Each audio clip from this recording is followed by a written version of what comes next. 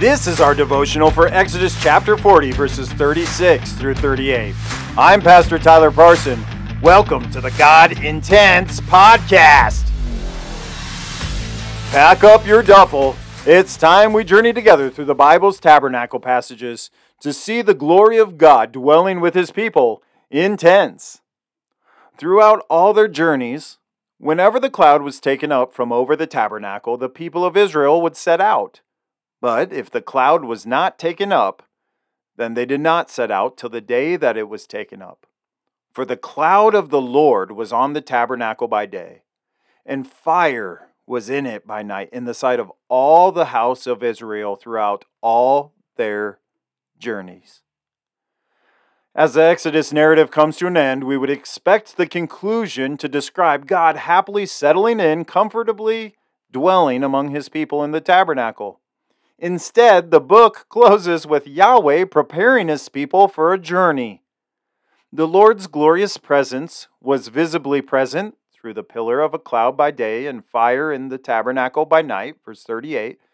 Whenever the cloud is taken up, the people are to set out, verse 36. But whenever the cloud lingers, the people are to stay put, verse 37. Surprisingly, this story doesn't end focused on an arrival, but on a departure. Yes, God has finally arrived to dwell with His people, but He has come to lead His people on a journey. Two truths I want to highlight from this passage: the destination of the people and the desire of the Lord. First, the destination of the people. God had promised to bring His people to a land flowing with milk and honey.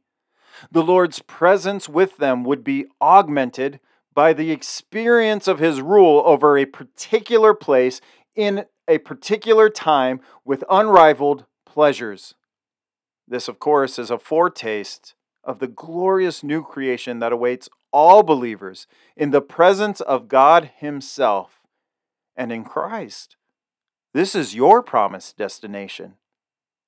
Second, the desire of the Lord. God had delivered His people from slavery, chapters 1 through 19. He declared His word to His people from the mountain, chapters 20 through 24. And now He is dwelling with His people through the tabernacle, chapters 25 through 40. The passionate desire of the Lord is to bring far off people close to Himself.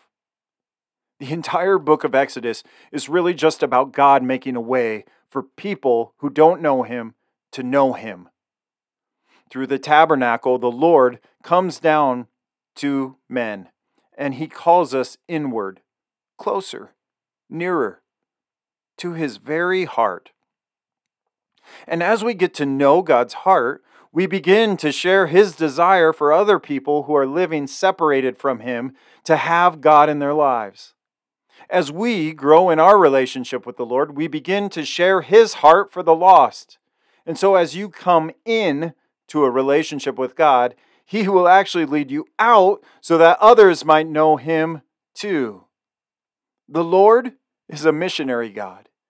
He is on the move, seeking out the lost. Yahweh pursues slaves and makes them a people for His own possession. The Lord hunts down the fugitive farmhand tied down with a wife and kids in a dead-end job, and He uses that guy to lead others to freedom and into a personal relationship with God. And God is seeking you too. The desire of the Lord is for you to find freedom and knowledge of Himself. And then when you do, when you know Him, He will lead you to lead others to Himself. After His resurrection, remember, Jesus told His disciples, John 20, verse 21, "As the Father has sent me, even so I am sending you." Knowing God means making God known. If you truly enter into a relationship with God in Christ, God will lead you out, leaving the 99 to go after the one that is lost, Luke 15:4. And in your going and making disciples of all nations, in the churches baptizing them in the name of the Father and of the Son and of the Holy Spirit, and in our teaching all believers to mature in Christ and obey all that Jesus commanded, the Lord Jesus himself will be present with you. For Christ promises, and behold, I am with you always to the end of the age. Matthew 28, verse 20. Thanks for joining me for this journey through the God Intends podcast. For more information about Crossridge Church of Ida County, Iowa, go to crossridgeefc.com.